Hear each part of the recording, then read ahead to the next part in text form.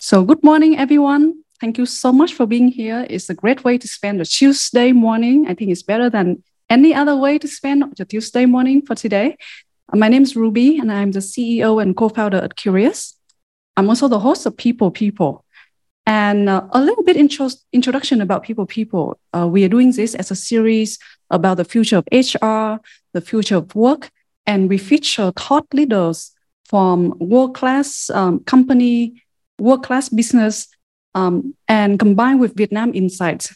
And our mission is to elevate Vietnam's businesses and people to the next level. And this series is co-produced by Việt Success and Curious. Việt Success, probably you've known them for a long time. They're very famous in the country. They are one of the leading media companies in Vietnam for high quality edutainment content for business and professionals. And Curious is a startup. We are new, and we are building a new social network for professional on-the-job learning. And today's topic is a topic that I really love, and I'm learning a lot. I'm practicing it to build my company, and it is about building psychological safety in your culture. And to talk about this topic, there's no one else that I know that is better to talk about this topic than the speaker today. I'm very honored to introduce Jennifer Dulski. She's a CEO and founder at Rising Team. She's a faculty at Stanford GSB, board member of many international companies. Yeah, she's a best-selling author of Purposeful. It's a book about leadership and culture. And before this, she also has a wide range of executive experience, including leadership roles at Facebook, Google, and Yahoo. Wow. Is there any more big tech company to work for? So I'm super honored and super excited to introduce Jennifer today. And Jennifer, we are all looking forward to hear from you. Thanks for having me. And it's lovely to meet you all. And yes, it's morning for you and nighttime for me. So it's a little dark where I am, but hopefully you can still see. And I am going to share a few slides. I have a short presentation about psychological safety, why it matters, how you can build it in your own teams. And then we'll go to Q&A. So get ready with any questions that you have. And one thing we'll learn about psychological safety is that there is no question that is too, vulnerable or feels silly. The whole point is to try to make this a space where people feel safe to speak up. So let me share my screen. So today, as we talked about, we're going to discuss how to build a healthy workplace environment and culture with psychological safety. And this is critically important to all of us as leaders and managers as individual contributors on a team to make an environment like this. Okay, so I'm Jen. Ruby introduced me a little bit already. I have been leading teams for 25 years at all different size companies. So I've led very large teams at Facebook and Google and Yahoo. And I've done 2 0-to-1 startups. This is my second one. So my current team, quite small, 20 people. And then I also helped scale change.org around the world. And as Ruby said, I now teach 2 classes also in leadership and management at the business school at Stanford. So I spend all my time thinking about high-performing teams and how I help people both on teams and leading teams be the best that they absolutely can be. So, it's important to have a successful team. The challenge is that we're living in a workplace that has really changed dramatically in the past 2 years. So even if you've been leading teams a long time, what you need to do today is really different than what we all needed to do, 3-5 years ago, because we're in a world now where almost half of all employees are either thinking about leaving their jobs or quitting their jobs, and really demanding a lot more of their employers. We're also in a world where 2/3 of all knowledge workers work either hybrid or fully remote. And also, when you look at the data, there's a growing gap between how leadership feels, especially at large companies, and how everyday employees feel. And if you dig one level deeper into that and look at the data, this is global data. On this chart, on the x-axis is things employers think are important, and on the y-axis, what employees think are important.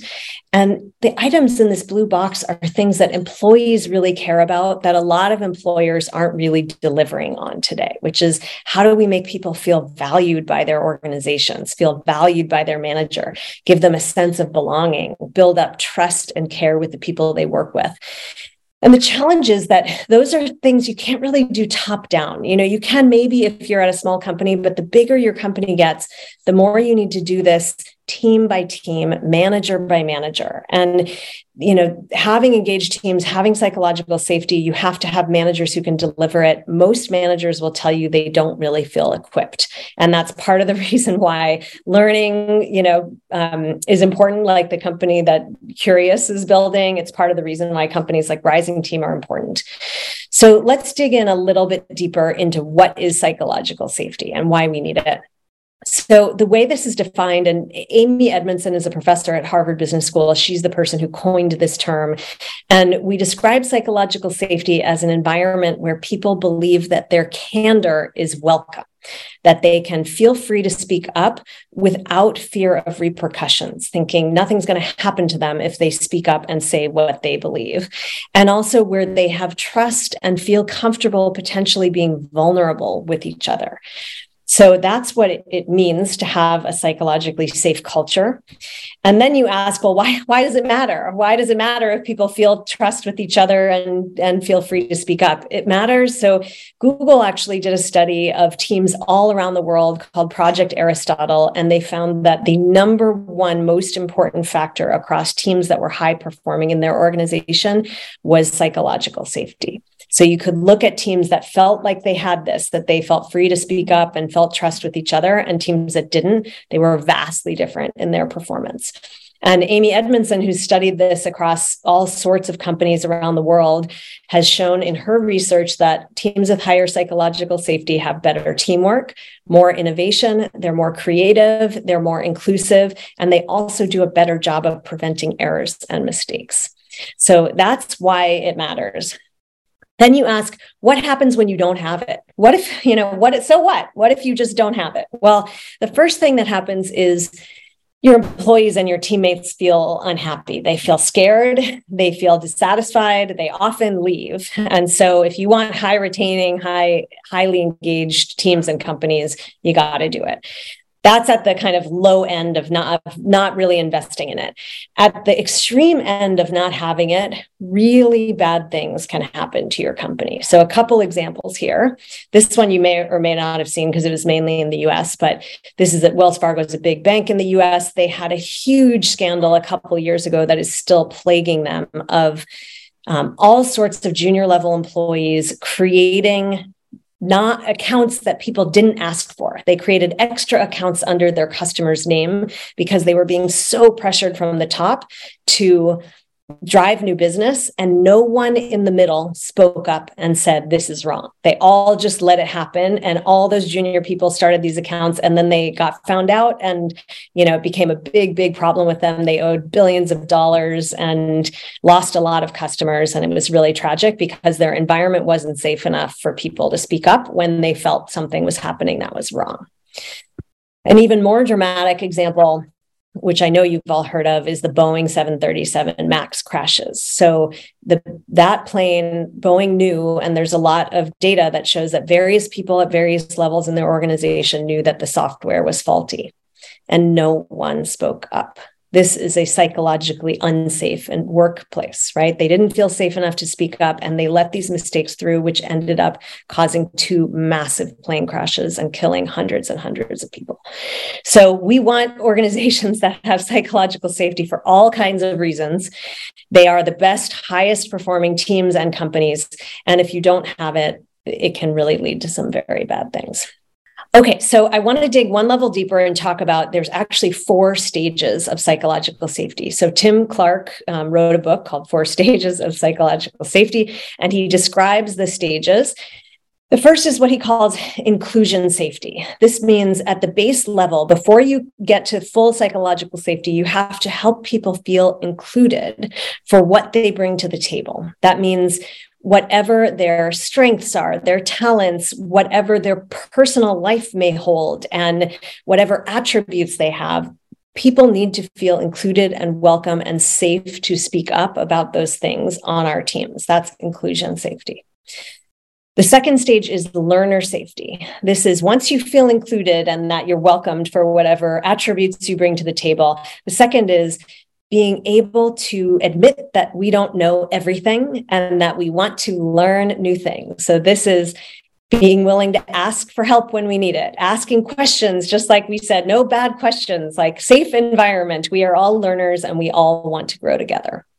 Stage 2 is contributor safety. So once I feel included and I know I can ask for help, I'm ready to contribute. I have ideas that I want to share with the group, and I need to feel safe to share those ideas and contribute without being afraid that someone will make fun of me, put down my idea, etc. And the fourth stage is challenger safety. This is what we talk about when we get to Boeing example, right? Like I need to feel included, feel safe to ask for help, feel safe to contribute ideas, and I need to feel safe to challenge other people's ideas or, things that we're building, things that may be mistakes. This is why we say psychologically safe teams are better at error prevention. And it doesn't, sometimes stage 3 and 4 seem like they contradict because you want to be safe to speak up with an idea without getting criticized. But at the same time, you want to be able to critique each other's ideas with, fairness and openness and care for each other in a way that makes us get to the best ideas. So all ideas are welcome. And at the same time, challenges of those ideas are welcome until we get to the place we want to together. So those are the 4 stages of psychological safety. And we all have the power to build this. So I'm going to give you 3 steps that you can use to build psychological safety in your team. So the first is to set the stage and model the behavior. So when I say set the stage, the first thing we need to do is explain why it matters that we have an open environment, just like we did today. So we know now why it matters because we talked about all the stats. And at the same time, we want to admit that there is uncertainty. So we know that it can be scary to bring up new ideas because we don't know that they'll always work. And part of being psychologically safe is to take risks and try new things. And so in setting the stage, I explained to my team both why it matters and how we'll get farther if we do it, and that we won't be right every time. We'll make mistakes together, we'll learn and take risks together. Second part of setting the stage is modeling the behavior. So psychological safety really works best when the leader models it first. So I, as a leader, have to start by being vulnerable, putting out ideas, asking questions, reacting well. So stage 2 is welcome all ideas. So the first rule of psychological safety is don't mistake silence for agreement. This is classic mistake leaders make is nobody spoke up, nobody said anything, so they must all agree with me. That is definitely not true. And in fact, sometimes people don't speak up because they're afraid to speak up. So it is important to ask really good pointed questions, things like, what are we missing? Are there any ideas that haven't come up yet? Those kinds of questions that pull people out and make sure they know that you aren't taking their silence as agreement. The third technique I use here is to invite people to write down their ideas without just asking for them on the spot, especially for people who are more introverted. It's very hard to be in the middle of a meeting and have someone say, what are we missing here? And just have to reply in that moment. So instead, a technique you can use is to, for instance, create a Google Doc, and you can even do it in the meeting. You can say, what do we think we're missing? Or what are some things about this idea that could go wrong? That's another example of a pointed, curious question. And you can ask people to just take 5 minutes to write down their ideas in a doc so that they don't have to speak on the spot and be pressured to think on the spot. That's number 2. Number 3 is respond productively. So the key thing here is when you model the behavior and you ask the right questions, if people then speak up, you have to respond in a good way or else you'll shut the whole thing down. So the advice I give here first is try reflective listening. So instead of just responding with what you think, try just reflecting back what they said.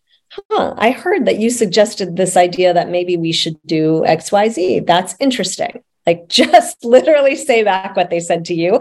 That validates their idea, and they might say more if you do that.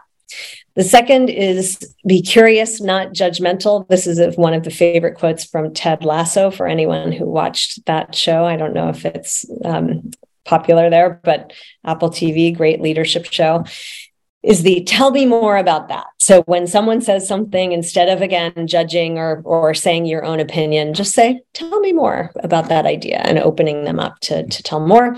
And then this, I think we'll get to a little more in the Q&A, but the idea of celebrating mistakes and even failures can be a great way to encourage people to take more risks.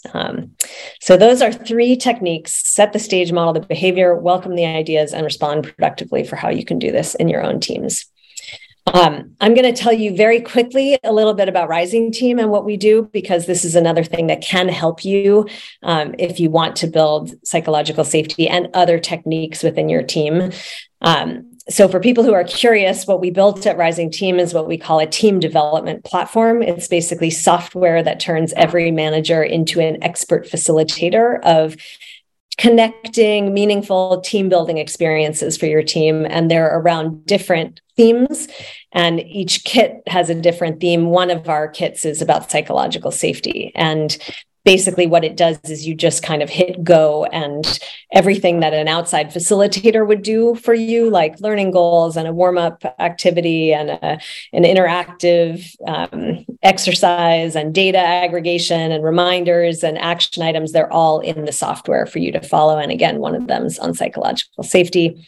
And I will just say that it is pretty well proven to work. Also, Ruby and her team use it, so they may give you some feedback. But essentially, all teams that go through it, almost all of them, say that they feel more connected, they learn something valuable, and they'll work better together. Okay, so I thought here at this point, I don't know how open people are feeling for participation, but I thought I would try a little bit of practice together as a group. So I'm going to ask you, and I can't see the chat. Are people writing questions or thoughts in the chat right now? Ruby, I see there are some comments. Jennifer, some people are sending private questions to me, so I'm going to curate those questions. Okay. You. I'm going to ask you all a question in the chat though right now, which is, on a scale of 1 to 10, if I asked you to tell a really vulnerable personal story right now about something that had happened to you at work, how likely would you be to want to share that right now in this session on a scale of 1 to 10, with 10 being the most likely to want to share it and 1 being the least likely? Okay, so a range, I see kind of a lot of people kind of in the middle, not sure, right? So what I'm going to do now is I am going to model a personal, vulnerable, work-related story. And I told Ruth, I was so sure about doing this, but I'm going to give it a try for the sake of our practice session here. Jennifer. So, yeah. we have your back. So I'm going to tell you a story about when early in my career, when I worked at Yahoo. Okay, so this is me early in my career when I worked at Yahoo. I spent 10 years there early in my life, and that's my family. We were at a Yahoo picnic in this photo. One year, I had just had a big promotion. So I had been promoted from running one team to a whole division of teams. And I was really excited about this promotion. I was also kind of upset because someone on another team had sent me a really nasty email the day before, and I was all stressed about this email. I took my team up to an offsite. We were at a winery because it was a brand new team for me, and I was trying to build, camaraderie on the team and so forth. And I got a call from my daughter's school. This is the daughter who's in the orange shirt, that she had been in an accident on the playground at her school. She was essentially being rushed to the hospital. She had fallen on her head and was seriously injured. And I did not know what to do. I had taken the whole team. I mean, obviously there was only one choice, which was I had to go to the hospital and check on my daughter. I had the whole team. We had all driven up there together. So I had to put the whole team back in the van. We all drove down the hill, rushed to the hospital. She was having a major seizure, and she ended up being in induced coma in the hospital. And they, she had essentially traumatic brain injury. And I did not know what was going to happen to her. And everybody on my brand new team had just seen me at my most vulnerable, weakest moment. And at that moment, it didn't matter. Like, it just gave me so much clarity that it didn't matter. My promotion didn't matter. The nasty email I had gotten from someone at work didn't matter. She was actually in the ICU in a coma for several days. Wasn't sure if she was going to make it. And at that moment, it gave me so much clarity, both on what mattered to me in my life and also who I could trust, where the safety was in my own work environment. And luckily for all of us, she came out of the coma. She ended up having a full recovery. I should have put another picture in here because she just graduated from college last year. This was 2007, so it was a long time ago. And she made a full recovery. But I think for me, that moment changed how I thought about everything on the teams that I work with, because I realized, and actually I'm going to ask one more question in the chat now. Well, I'll ask two more questions. One question I often ask is, how many people have been called or messaged about a serious medical or health issue, either about yourself or someone that's close to you while you've been at work? Put in the chat if that's a yes for you. So you can see it's kind of half and half here is what it looks like. And also my guess is that you may have a slightly younger audience. So my guess is more, this turns to yes for a lot of people as we go through our lives. And the amazing thing to me is when you ask a question like this, like, we sometimes assume that we go through these things on our own and that no one else is affected by them. And then when you ask people, it turns out so many people are. And so part of the reason I tell stories like this is to make it okay for other people to come in and say, this stuff is happening to me. It's hard. This is all actually part of that very first step of psychological safety, which is inclusion safety. So with that, I'm going to ask the question one more time. So now that I've told this story, go back to your 1 to 10s. And just think about, does this change at all? And it may not, but if it changes at all, the number, just put in your new number. If that changes at all, your willingness to tell a vulnerable story. Okay, I'm not going to make everyone type in, but I think what we can see is that, as is often the case, the more vulnerable one person is able to be, the more likely it makes other people feel comfortable to get into that space too. And so when I say, it's on us to model this as leaders, it doesn't have to be super personal in the way I just told the story. That's the one I chose to tell, but it might be an example of a mistake we made at work or something we're struggling with or things like that make it easier for our team to also say, this is something I need help with or I'm struggling with right now. So that is the end of my formal presentation. And now we can go to questions. Thank you. Thank you, Jennifer. Thank you for sharing your condensed wisdom in just 20 minutes and also sharing with us your vulnerable story. When I was listening to the story, my heart was pulling. I'm like, oh my God.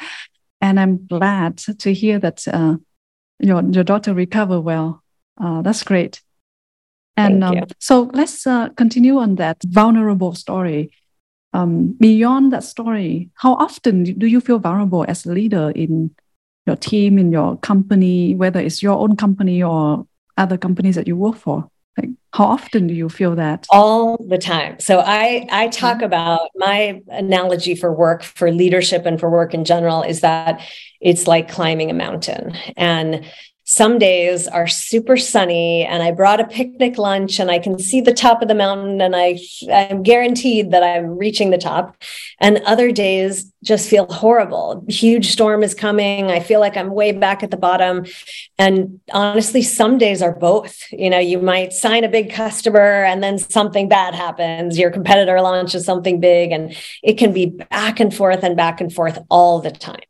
And I use this analogy now with my team a lot. And so we can all say, sunny day or it's cloudy day on the mountain today. And it just helps because it's a reality for all of us. No matter how far we get, no matter how successful we are, there's always cloudy days, and there's always sunny days too. Like, the key here is remembering that both days will happen, and that the key is just to keep moving, right? Like, you just keep climbing one step at a time. And when it's sunny, appreciate it. Don't stop too long for a picnic. And when it's cloudy, just remember it will get sunny again if you just keep going. So that's great to hear.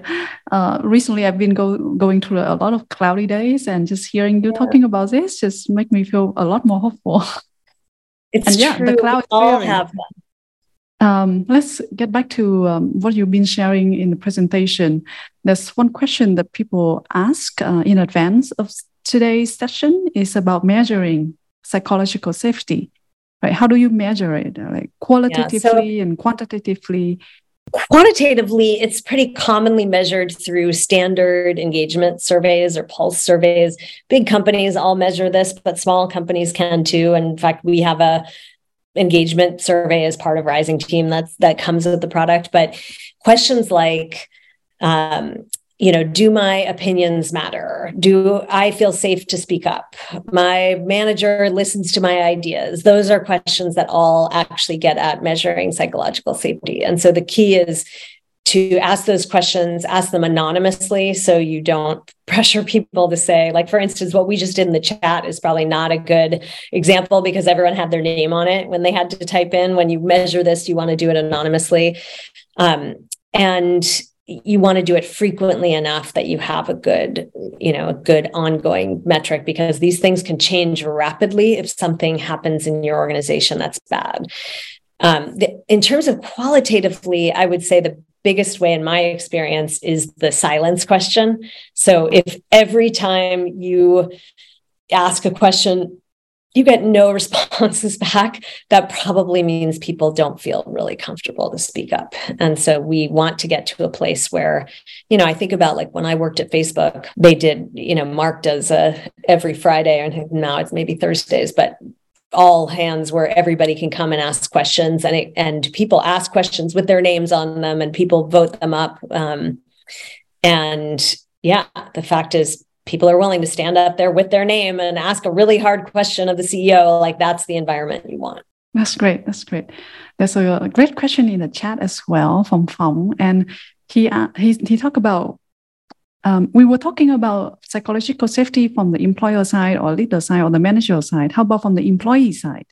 What can they do as an employee or individual contributor to build psychological safety?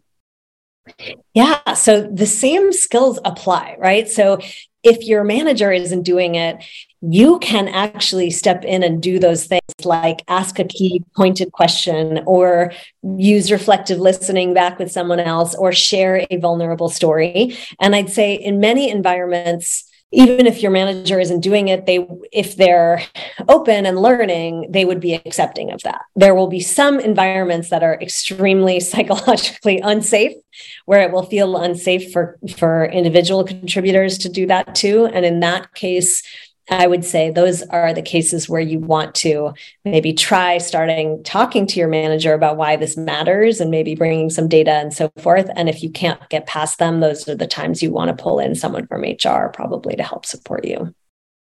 That's a great advice. Psychological safety is a culture that need to be built by everyone, not just the leaders or the HR or the manager, right? It's true. At the end of the day, a leader cannot do this on their own. They can create the space for it, but they need the individual contributors to be the ones speaking up, sharing ideas, etc. They can't do it by themselves. Continuing on that thread, right?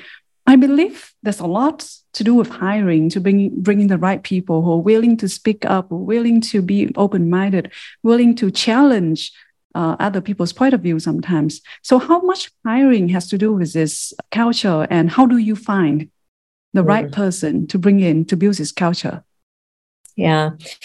In my experience, the thing when you're hiring, I use a model of creating a hiring scorecard, and the scorecard has two elements. One is results, like we usually say, what does this role have to deliver, and how can we measure whether the person will be likely to be able to deliver that? And the second, we call it values. You can call it attributes. You can call it culture.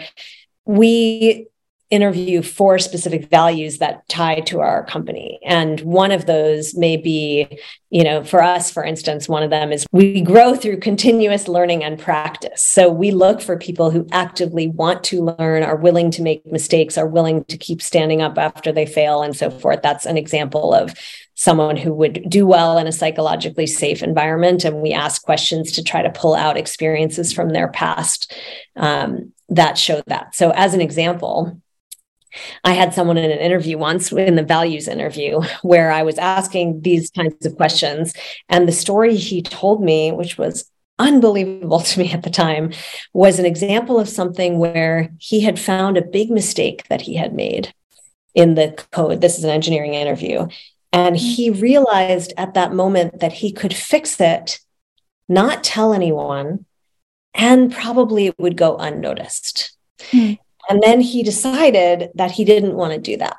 Even though he thought he could get away with it, he wanted to speak up and explain what had happened and what he had done and what he learned from it and so forth. And he talked about doing that and what happened. And to me, that was an excellent example of someone who would perform well in a psychologically safe environment, because he was willing to speak up about, in this case, an error that he himself had made. That's the most extreme example of psychological safety.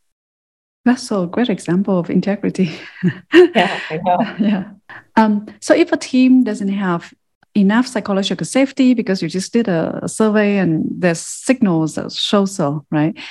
What are the steps you would recommend the team manager or the leader to take? And if you're managing a small team versus if you're managing a big team, will the steps be different?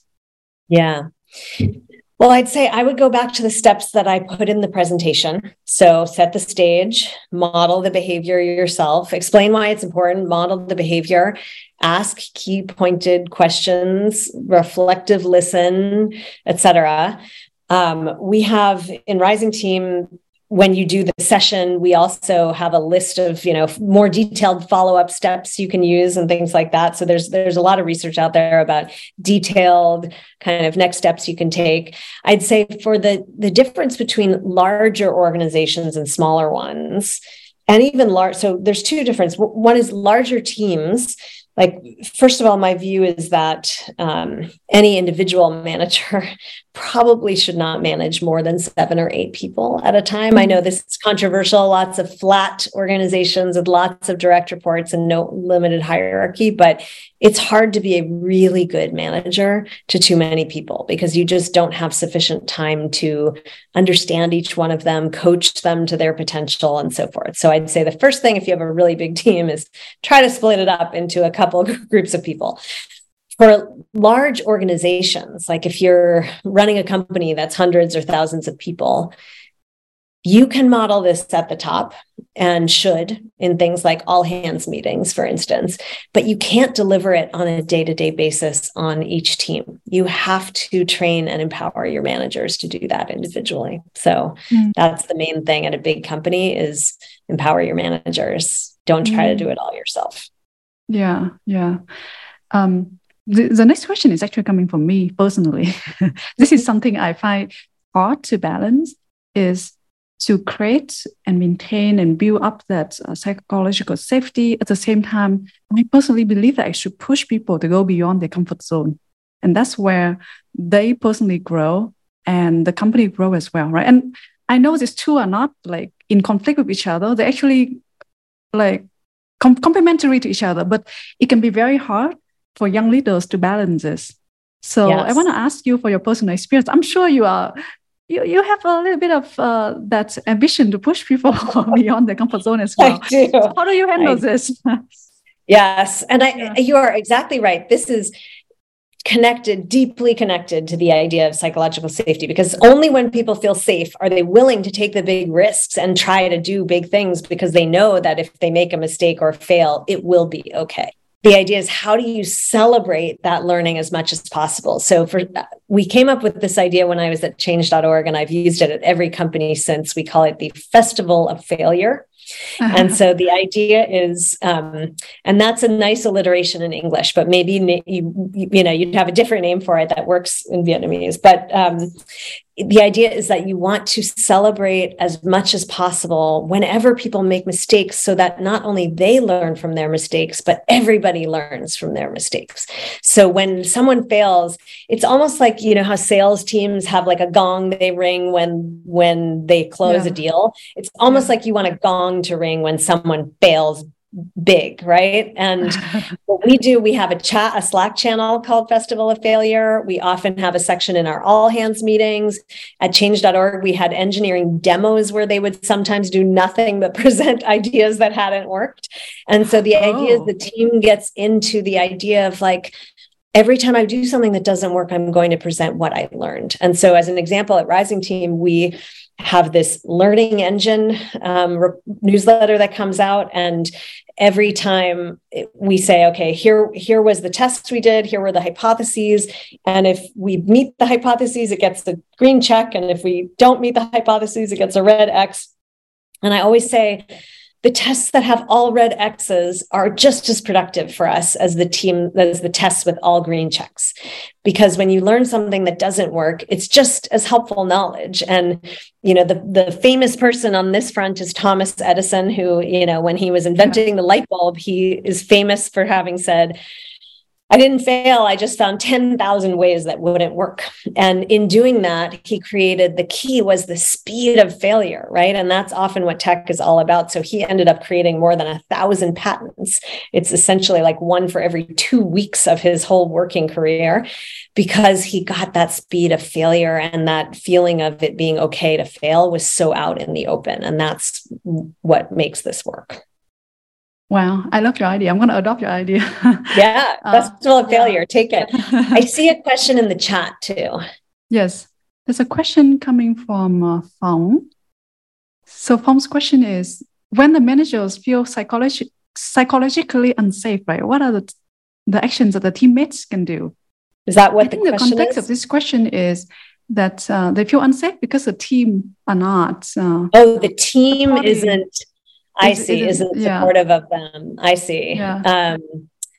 That does happen. And I think it's happened to me. Like, even if I think back in my career, when I first, what's that? Yeah. It happened to me too. Yeah. And maybe you have an idea here that you want to share. My story, like when I think about this, the times when this have happened most is when I get promoted amongst my peers, which has happened a few times, and they don't really trust me yet. It's sort of, well, why should you have gotten this job and I didn't?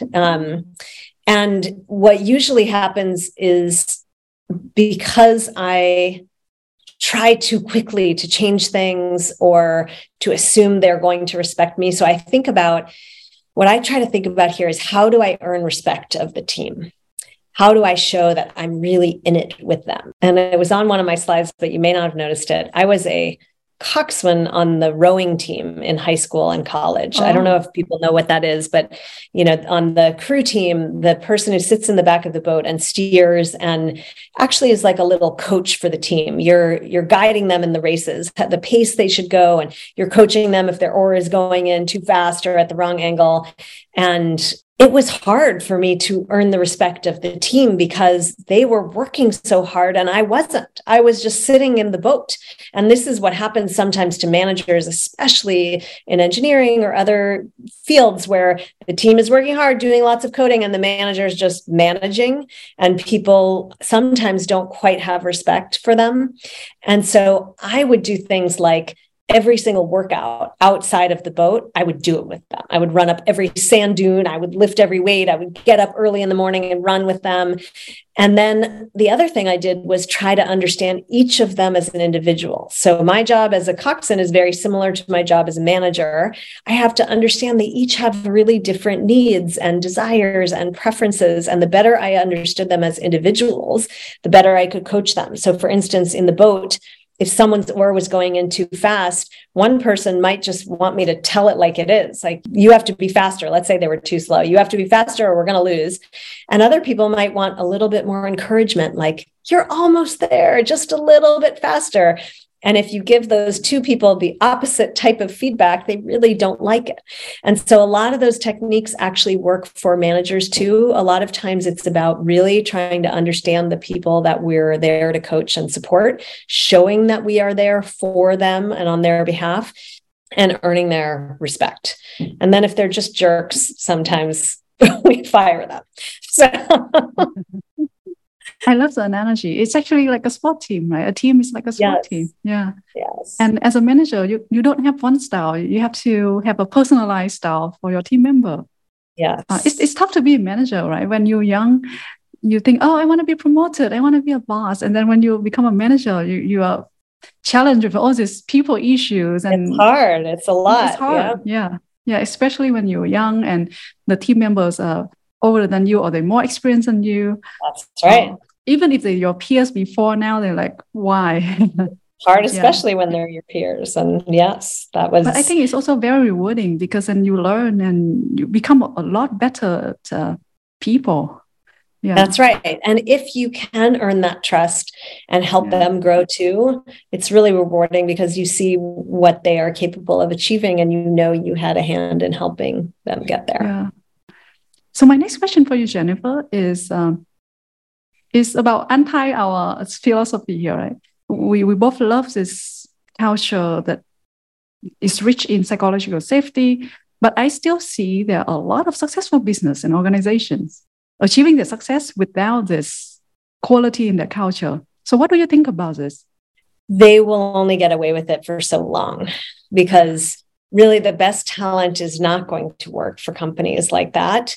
And especially in the environment we're in now, people will leave and choose other companies. It's a little less true in the economic environment we're in now, where people may have to make harder choices when jobs are less plentiful, but that also won't last forever. So a few years down the line, employees will have the power back and they will choose companies that treat them well and are psychologically safe.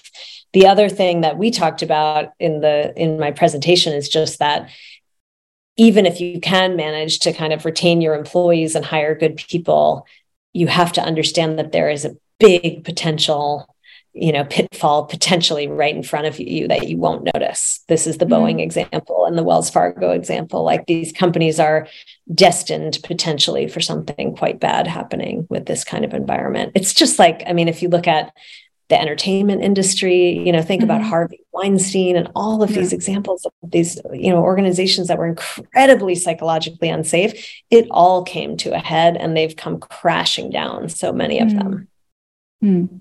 So your prediction is they can only get away with it for a while. For so long. Yeah. Yeah, that's great.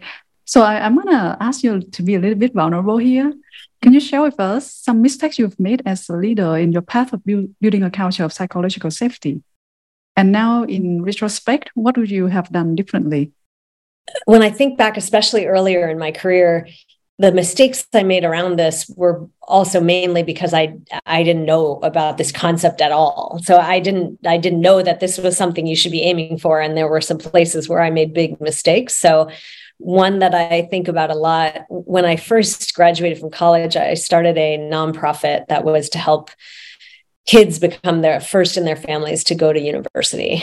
And I raised all the money. I hired the team, and this program ran during the summers. And it's funny, this is years and years ago before e-commerce was a big thing. And I used to carry around this piece of paper in my pocket that had a list of items I needed at the store. And the store closed at 9 p.m. And somehow I could never leave work before 9 p.m. And I always had this list in my pocket every day. And I would leave and come back and I'd still have the list. And I had a mentor who visited me and I was telling her this story. And I said, I can never get to the store. And she said, "What are you doing?" And I said, "Well, my whole staff, they want to work really late. And I'm the one who has the keys to the building. And so if they want to work really late, how can I stop them?" And she says, "It's not up to them. It's up to you. You're the leader. You have to model that you don't work till 9 o'clock every night." And it just hadn't occurred to me. I was mistaking silence for agreement, right? And just because they weren't speaking up that they that they wanted to leave earlier. Because I hadn't left, they wouldn't leave. And it became this vicious cycle of them not feeling safe to say, I'm done working now. And so she really opened my eyes to that. And we actually did this work where we took the mission of my organization and we put it at the top of a piece of paper. And then I put my whole to-do list down the side. And we took every item on my to-do list because I said, well, there's so much to do. We have to stay all night. And she said, that's just not true. Take every item on your list and run it by the mission of your company and see, is this really important or not? And I now use a rowing analogy for this too, because there's a great example of a boat from the UK that was competing in the Olympics, I think in the early 2000s. And they had this process where they asked themselves this question every day: will it make the boat go faster? That's the equivalent of taking your mission statement and asking the question. And so they said, what are we going to eat for breakfast? Well, will it make the boat go faster if we eat this versus that? Should we practice an extra half hour? Will it make the boat go faster? And so that's the question I use now at Rising Team and at other companies, same as taking your mission and running it by your to-do list. Will it make the boat go faster is the question. And I learned quickly not to drive my team into the ground, which I was doing, which is a pretty psychologically unsafe thing to do. So yeah, that's a great story. Thank you for sharing. There's a question coming from the chat from Quang, and he has distributed teams and they have bi-weekly all hands meeting. And his question is about, is there any specific activities or other means that the leadership team or HR can do to help fostering a safe space where everyone can freely give their feedback? Yeah. I have a quick question, a quick answer here. Use Rising Team. Try Rising Team. We built the whole product specifically for this. But I'll let Jennifer talk about this. And it basically breaks the team down into groups of 10 or fewer and runs them through learning things together where they can speak up, get to know each other, share feedback, etc. The challenge with your all hands, and I have the same challenge in my all hands too, is that the bigger it gets, the harder it is to speak up in that environment. And so one of the things we've done, for instance, for our all hands is add an async Q&A feature where people can either anonymously or with their names on it ask questions in between the meetings, just as they come up. Or you might have someone who is the collector of questions where people don't have to. Or it could be questions or feedback or both. It's sometimes hard, though, when you have the whole group together to get people to still keep opening up as the group scales. And so things that can help, smaller groups, asynchronous collecting of those things, putting things in writing, giving people time to write, or asking in advance for people to prepare presentations. So as an example, the Festival of Failure idea is something that can be used at your all hands. And that's why we have the Slack channel for it too. I had an example with an engineer a few weeks ago where he, made some kind of mistake and he was telling me personally what he had learned. And I said, great, go put this in the Festival of Failure chat. And he did. And then everybody commented on it. And so if you get a couple of those good examples, good role models, and you can find who they are and highlight them. And if you want to highlight them in an all hands, that encourages everybody to do more of that. I just want to share a little bit about Rising Team in my experience using it as a team leader. I really love it because it's opened up, especially the first module about psychological safety, which is the first one that we did as a team. It really opened up people to feel a lot more comfortable to share what they feel and how they think and the way they want to be worked with, the way they want to be communicated with. So you guys should try it out. And we don't have a lot of time, but so this is a quick question for Jennifer from Tuan in the audience. What do you do with managers who are micromanager and they're managing you in that style? Yeah, well, the micromanagement generally comes from lack of trust. And the way to deal with lack of trust is to prove that someone can trust you. And so what I suggest here is extreme clarity on expectations. So what I find usually is that lack of trust comes from lack of clarity around what's expected and what's being committed to. And we actually have a session on this in Rising Team 2. It's called Clear Expectations. And we have a little framework that I'll give to you right now. It's called ROAD. It stands for request and measurement. So what is exactly being requested of me? How will I measure if I am successful? And how will I measure if I beat your expectations? So getting extreme clarity from your manager on exactly what they expect and what beating their expectations looks like. The second step is O. So ROAD is request. O is obstacles, which is what are any obstacles that may come up in your path to achieving those objectives, and being able to ask for any support that you might need. So telling your manager in advance or as soon as it comes up, hey, this thing came up that I didn't expect. It's going to change how I am able to achieve this objective. Should we change it? Should I get your support, etc.? And then A is alignment, which is once we have those things, we know the exact request and measurement, we know what obstacles might come, we align and commit. And I say, I'm going to commit to you that I can do this by this time and so forth. And D is delivery. So we measure whether it happened. But the reason we call it road is that you can go back down the road at any point. If a new obstacle comes up, you're communicating it. So if you do that kind of work up front, then your manager shouldn't have to micromanage you, because they know exactly that you're aligned on what they expect, that and so forth. And a lot of times the reason this happens is because the managers aren't clear on what they expect. And so you as an individual contributor can go to your manager and demand clarity of expectations, which then if you deliver and you do it a few times in a row, earns enough trust that they usually stop micromanaging you. Oh, that's beautiful. That's beautiful.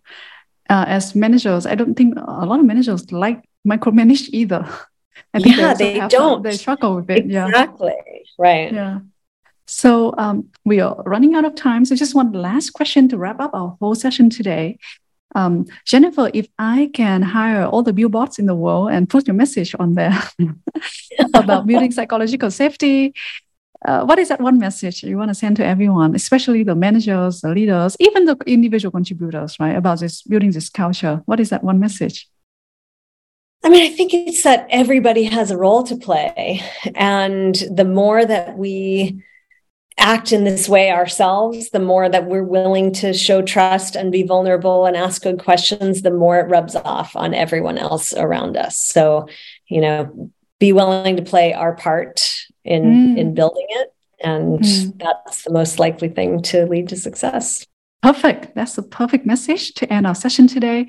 Thank you so much, Jennifer, for sharing so generously and so openly about all you know in this culture value of psychological safety. And thank you, everyone, for spending the Tuesday morning with us, for asking great questions. I hope you've taken a lot of good notes. Also, I will say, just to end, that if anyone is interested in learning more about Rising Team, you can sign up for a demo. And anyone who signs up for a demo from this session will get special pricing promotion for us on the product too. Oh, yes. And we'll send you the information when we re-air the episode, and also in our recap email. So thank you, everyone. Have a great... Thanks for the great questions. Yeah, really good questions. Yeah. Thank you, Jennifer. My pleasure. Thanks. And goodbye. Goodbye, everyone.